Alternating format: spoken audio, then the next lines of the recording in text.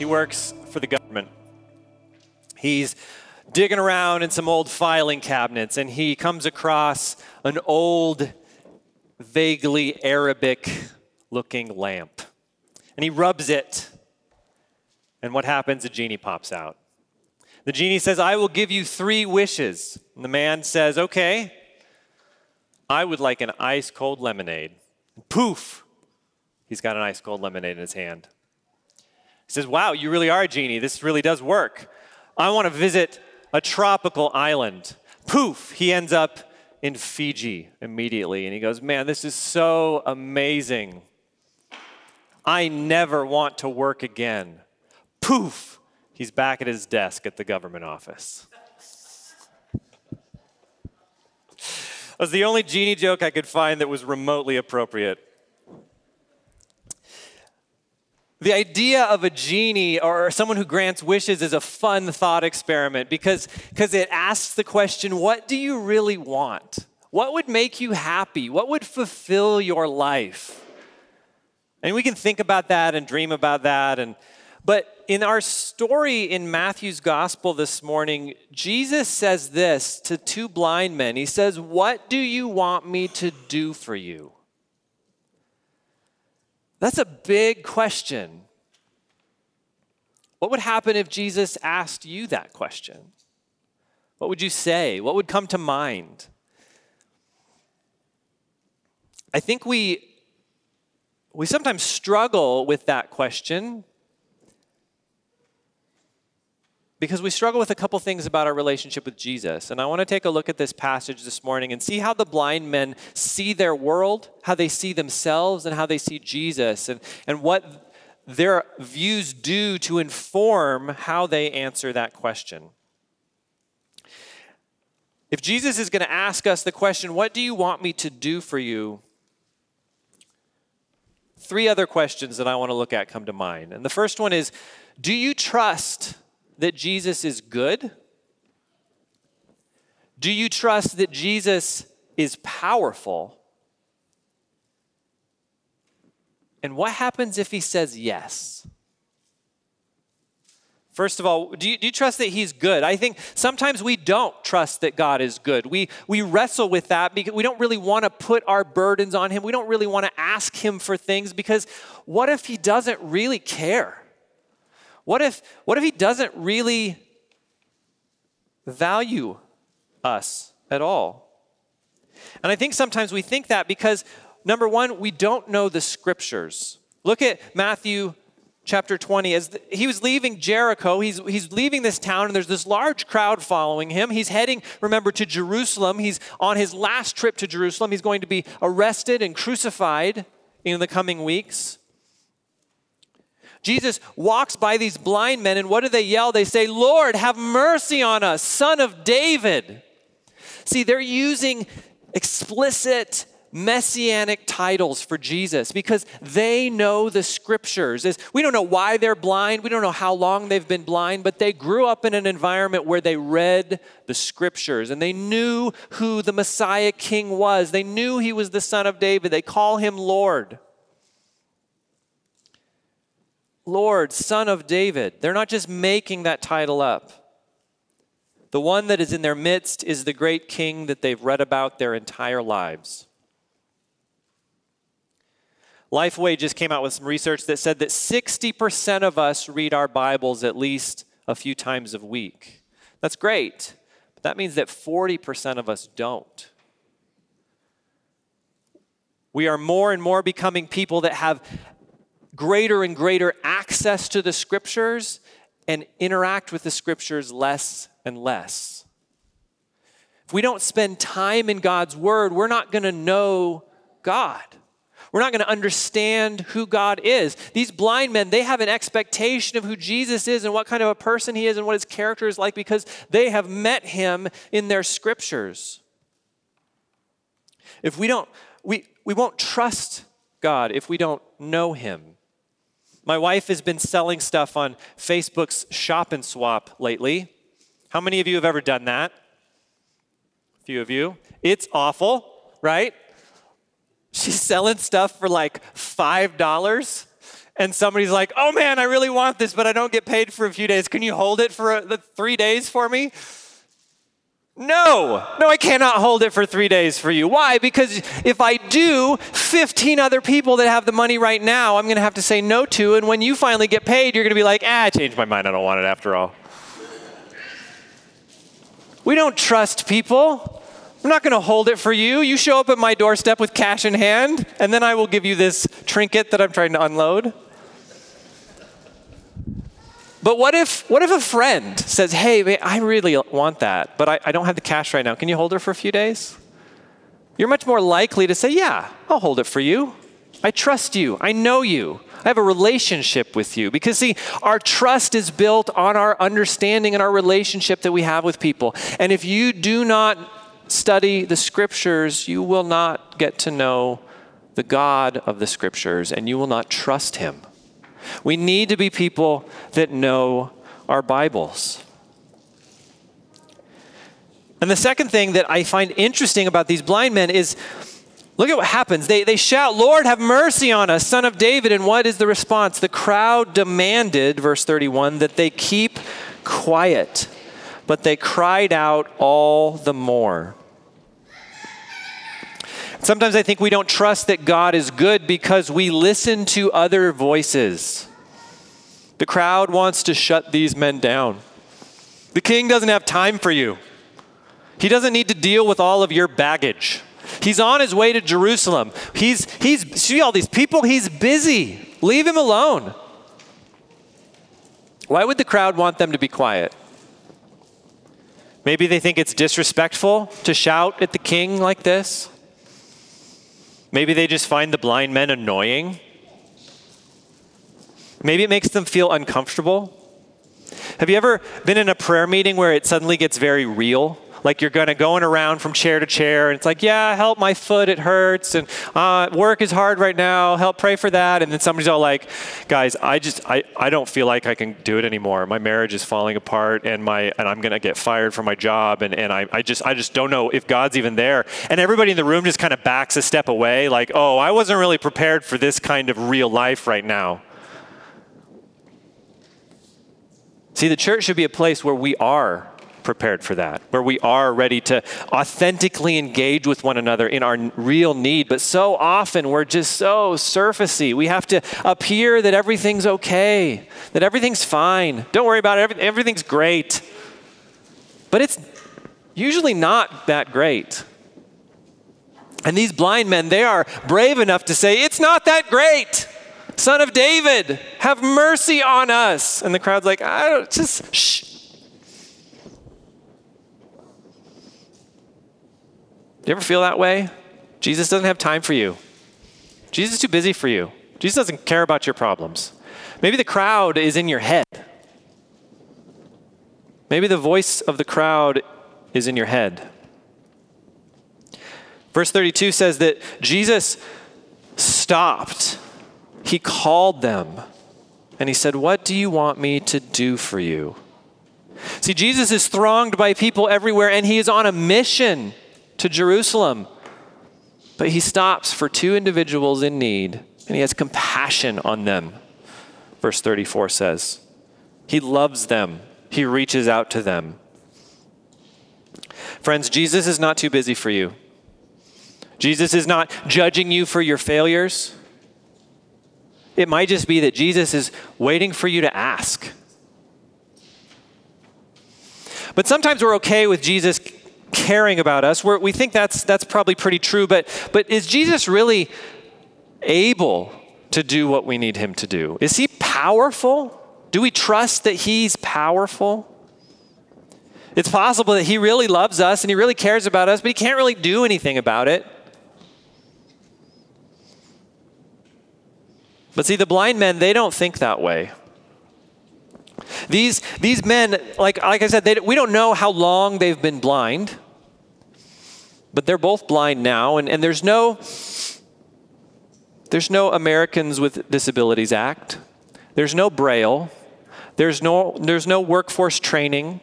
There's nothing in their society that will help them do anything other than sit on the street and beg. This is the only way that they can earn a living. We don't know. They might have families at home, and they come out to this corner every day in order to earn just a little bit of money so that they can support themselves and others. And a huge opportunity is walking by today. A king and his entourage is the great Messiah. Kings have money. They could have asked for money.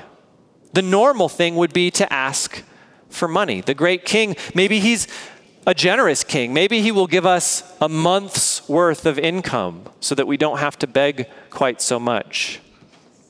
That would have been totally normal. And I wonder sometimes if we try to be normal, we suffice ourselves by asking God for just things that'll make the status quo a little bit smoother. We don't really believe that he can transform our lives. We don't really believe that he can heal our marriages or fix our souls or free us from the sin that snared us. But God, if you could just, make things a little bit easier, that'd be great. We say these prayers all the time. We don't even think about them. My favorite one is, and we say it every day at my house, Lord, bless this food to our bodies.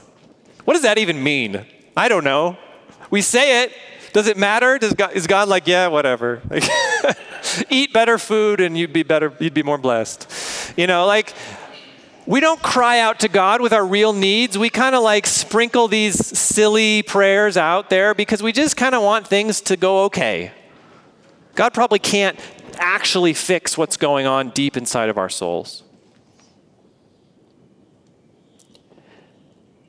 See, Jesus is going to completely change these men's lives. He's going to completely transform their very existence.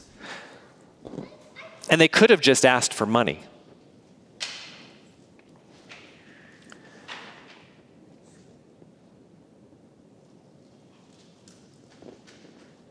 We're also not sure about Jesus' power because we're afraid of drawing attention to our real need. Right? The blind men, they have to say, God, we want to be able to see. We can't see. We want to see. They have to acknowledge that in front of this crowd. And maybe it seems obvious, but still we don't like to acknowledge it. I was at Home Depot the other day. I was loading 8 sheets of 5/8 inch thick OSB, 4 foot by 8 foot, into my Honda Element, which if you know that doesn't fit. The Honda Element is not 4 feet wide, so it has to go in diagonally, and I've got them on the rack, and I'm just barely getting these up and sliding them in. And then this guy, God bless him, he was so smooth. He comes up and he goes, "Hey man, would another set of hands help, or you got a system?" And what did I say? "Oh no, I got it. Don't worry about it. I got it." I didn't have it. The wind started blowing, and I had a piece of sheet above me, and I was doing this, and it's but I couldn't admit my weakness to this other man at the hardware store. I wasn't willing to do that. Everyone could see my weakness, but I wasn't going to tell people my weakness. I've been to that prayer meeting too. You go around, "Hey, how can we pray for you? What do you need?" And there's always somebody who's like, "Nope, I'm good. I don't need anything. Everything's fine." Maybe everything's fine. Maybe it's the best day of your life. But chances are we're afraid to admit what's going on in our hearts. We're afraid to admit that we're struggling with sin. We're afraid to admit that our relationships are in conflict. We're afraid to admit that we're afraid of the future. And for some reason, we think silence is strength. If I don't tell you what's going on with me, I appear strong. But why is it so hard then to admit your weakness, your failure to other people? That's what strength is. Strength is saying, hey guys, I'm broken. I need prayer. I need help. I need the community of God's people to lift me up right now. The church is a place for broken people. That's why we're all here.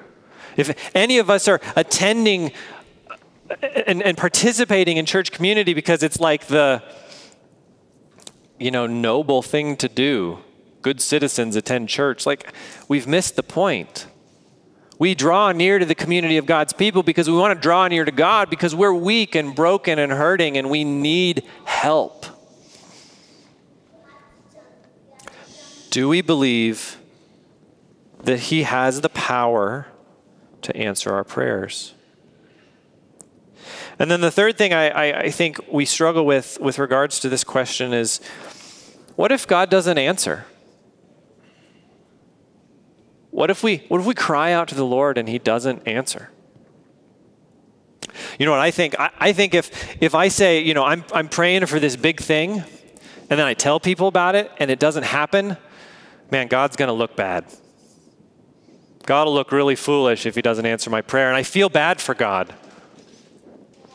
And that sounds stupid when you say it, but that's how I feel. Charles Spurgeon says, "The gospel is a caged lion. It does not need to be defended. It just needs to be let out of its cage." So God doesn't need me to defend him. God doesn't need me to make excuses for him. God needs me to trust him, to believe that he can do whatever he wants.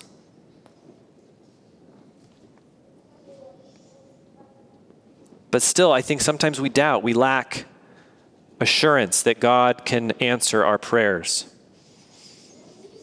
And the terrible thing about that is that the more we doubt, the more we lack, the worse it gets. Tim Keller writes, "We can find that we lack God's assurance, or lack assurance of God's presence with us and power for us because we never take a risk and do something bold in obedience to him. We never step out in faith and find him there." How many of you seen the movie Onward? Kids, Onward? Yeah? Just the adults. It's fine. There's a character named Ian, and he has to cross this chasm. And there's no bridge. And he has a magical staff, and he has a spell that he says, and apparently he's going to be able to walk across this chasm. And he takes a step out, and he lands, and he's safe. And then he takes another step out, and he falls. But his brother catches him with the rope around his waist, and his brother says, "You have to believe in every step." And so he slowly walks across the nothingness, believing that every step is going to support his weight. And just a little bit of time, he's on the other side. He has crossed the giant chasm. And he can look back and see that he's come this far. But he would not have come that far if he didn't have faith in every single moment of that journey.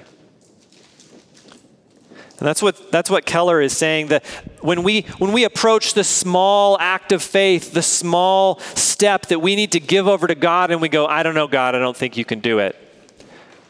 The next time we have the opportunity, it's going to be a little bit harder, and it's going to be a little bit harder. Faith is a muscle that we exercise. We have to do it in order to grow in it. And when we take that step and see that God is faithful, that gives us boldness to take the next step and see that God was faithful. And pretty soon we're on the other side of the chasm. These blind men took a big step of faith. "What do you want me to do for you?" Jesus says. "Lord, open our eyes." And I wonder, will we be courageous enough to step out and ask God to radically transform our lives? To radically invade the areas of our hearts that are broken, that we can't get figured out? To radically interrupt the problematic relationships in our lives and sort them out through the power of his love? To meet our needs in areas that we think there's no way that these ends are going to meet? Because it takes some boldness to believe that Jesus has the power to really do those things. So what if you believe that God is good? What if you trust that Jesus is good and he cares about you? What if you trust that Jesus is powerful and can do anything that you ask? Well, what if he says yes? What if he gives you what you ask for? Look at verse 34. Matthew writes, moved with compassion, Jesus touched their eyes. Immediately they could see and they followed him. The very first thing these men do with the great gift they've been given is they put it to use following Jesus to Jerusalem. They could have thanked him, stayed in Jericho, got some decent jobs, made something of themselves, given generously to the poor, been good Jewish men. Remember that time, Bartimaeus, when Jesus came through and he gave us our sight back? Wasn't that great? But they don't do that. They immediately recognize that this gift has responsibility attached to it. I have been given a brand new life, and I have to follow my King. I want to read for you Ephesians chapter 2.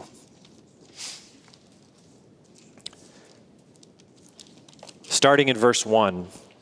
Paul writes, and you were dead in your trespasses and sins in which you previously lived according to the ways of this world, according to the ruler of the power of the air, the spirit now working in the disobedient.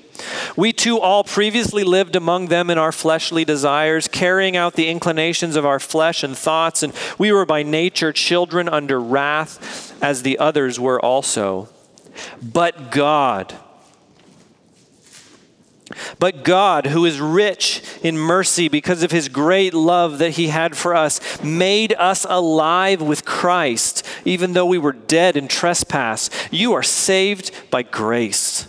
He also raised us up with him and seated us with him in the heavens in Christ Jesus, so that in the coming ages he might display the immeasurable riches of his grace through his kindness to us in Christ Jesus. For you are saved by grace through faith, and this is not from yourselves. It is God's gift, not from works, so that no one can boast. For we are his workmanship, created in Christ Jesus for good works, which God prepared ahead of time for us to do. See, God has a plan.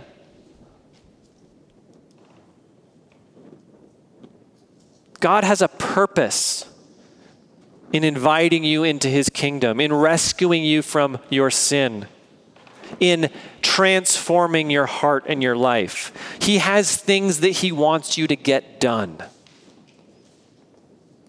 In The Lion, the Witch, and the Wardrobe, there's a scene about halfway through where the endless winter begins to melt and the White Witch's curse is being lifted. And Father Christmas shows up. And he pulls out of his bag all of these gifts. Lucy gets this vial of healing potion. Susan gets a bow and a horn. Peter gets a sword and a shield. And the reason they get these gifts is not just so they can mount them on their wall at home. There's a battle coming, and they're going to use all of these things in the battle. God gives us gifts, and he gives us gifts generously. And then he says, take the things that I have given you and come with me. Be about my business. And this is exactly what these men do. Jesus opens their eyes and they follow him. They take the thing that they couldn't do. They couldn't see, they couldn't move, they had to be led around. And now they can see, now they can go anywhere. Now they're free, and they follow Jesus. And Jesus is on the way to the cross. We've talked about this a lot. The power of the Christian life is seen in Jesus on his journey to the cross. Jesus will be given over to the authorities. He will be arrested. He will be unjustly tried and tortured, and he will be crucified, killed as a criminal would, Not because he's done anything wrong, but because he is laying his life down for us. He is taking the penalty of our sin, our brokenness, all of the ways that we go astray, and he is taking that punishment and wrong on himself so that we can be free. And these men, whether they really know it or not, are saying, Jesus, we want to go with you. We want to follow you.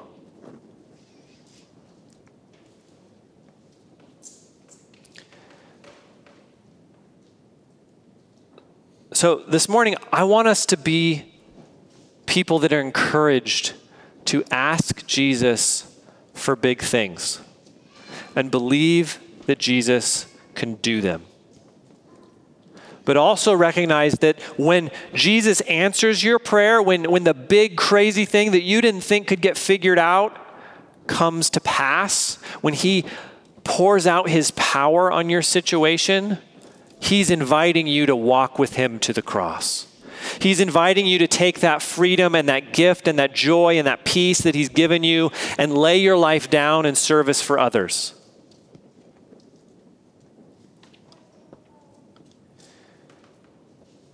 Whenever I think about things like this, whenever I think about asking God for things, and I know many of us struggle with this, there's all these exceptions that come to mind. Maybe some of you are thinking about them now. Well, sometimes God says no. Sometimes God says wait. Sometimes, like James writes, you ask with wrong motives so you can spend on your own pleasures, and that's why you don't get what you want. Sometimes you're living a life of disobedience, and God is not hearing your prayers. That's what he tells husbands in 1 Peter, that if your relationship with your wife is not correct, God's not going to listen to your prayers. That's frightening. Maybe you're supposed to have a hindrance like Paul, a thorn in the flesh that God's just going to say, you're going to live with that and it's going to keep you humble. And those are all possibilities. Those are all things that we can look at in Scripture and go, yeah, that could be the case. But I find more often than not, I use those possibilities to just not ask God for stuff. To just not step out, to not be bold, to not say, God, this is what I need, and I need a big scary thing to happen, and I don't know how it's going to happen unless you supernaturally do it, and I trust you to do it. But I just don't do that because, well, maybe it's a thorn in the flesh, or maybe I have selfish motives. I probably do. We all probably always have selfish motives. You ever think about that? Like, have your motives ever been completely pure for anything? The blind men asked Jesus for something crazy, and he answered their prayer.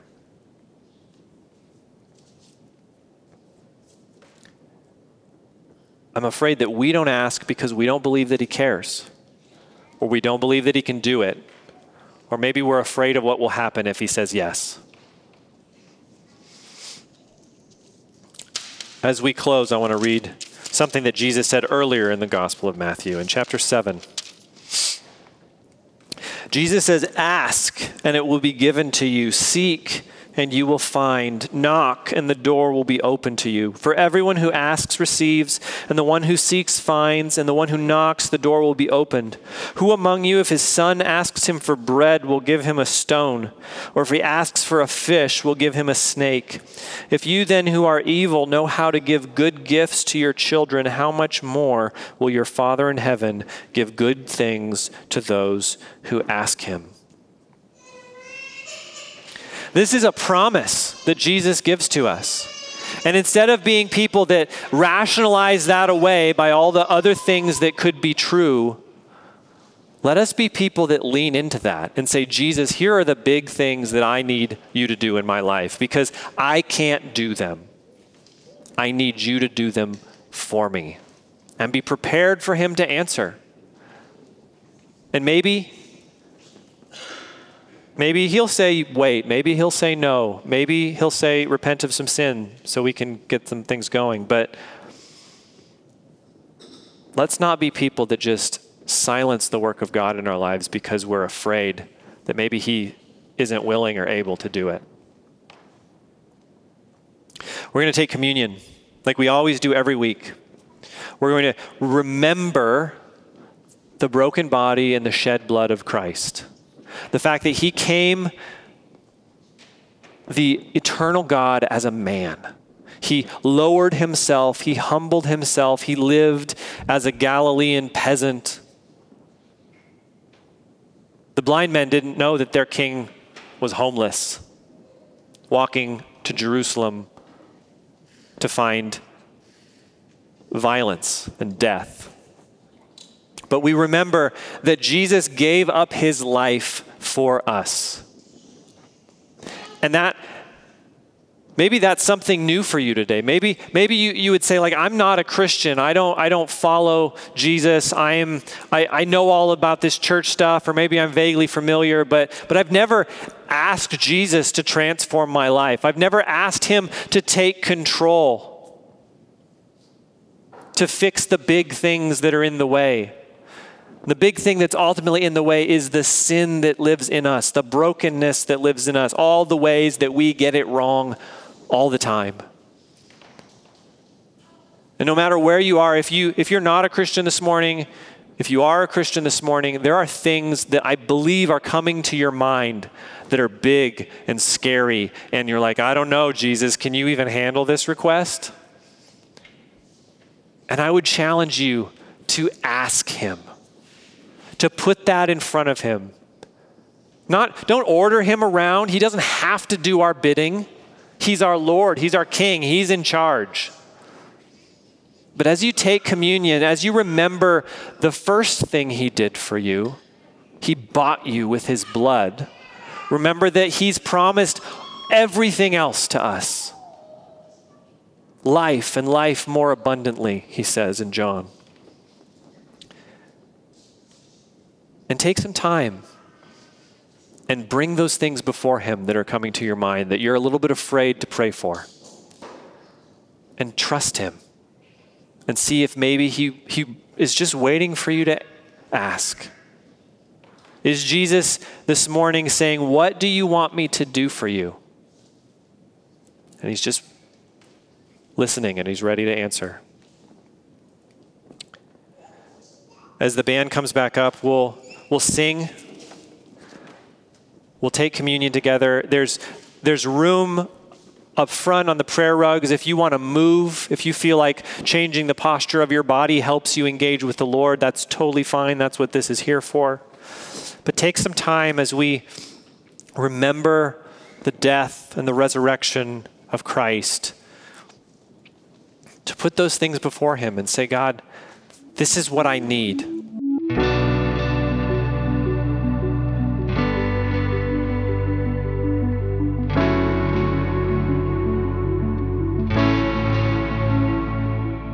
You've been listening to the Revelation Church Coeur d'Alene podcast.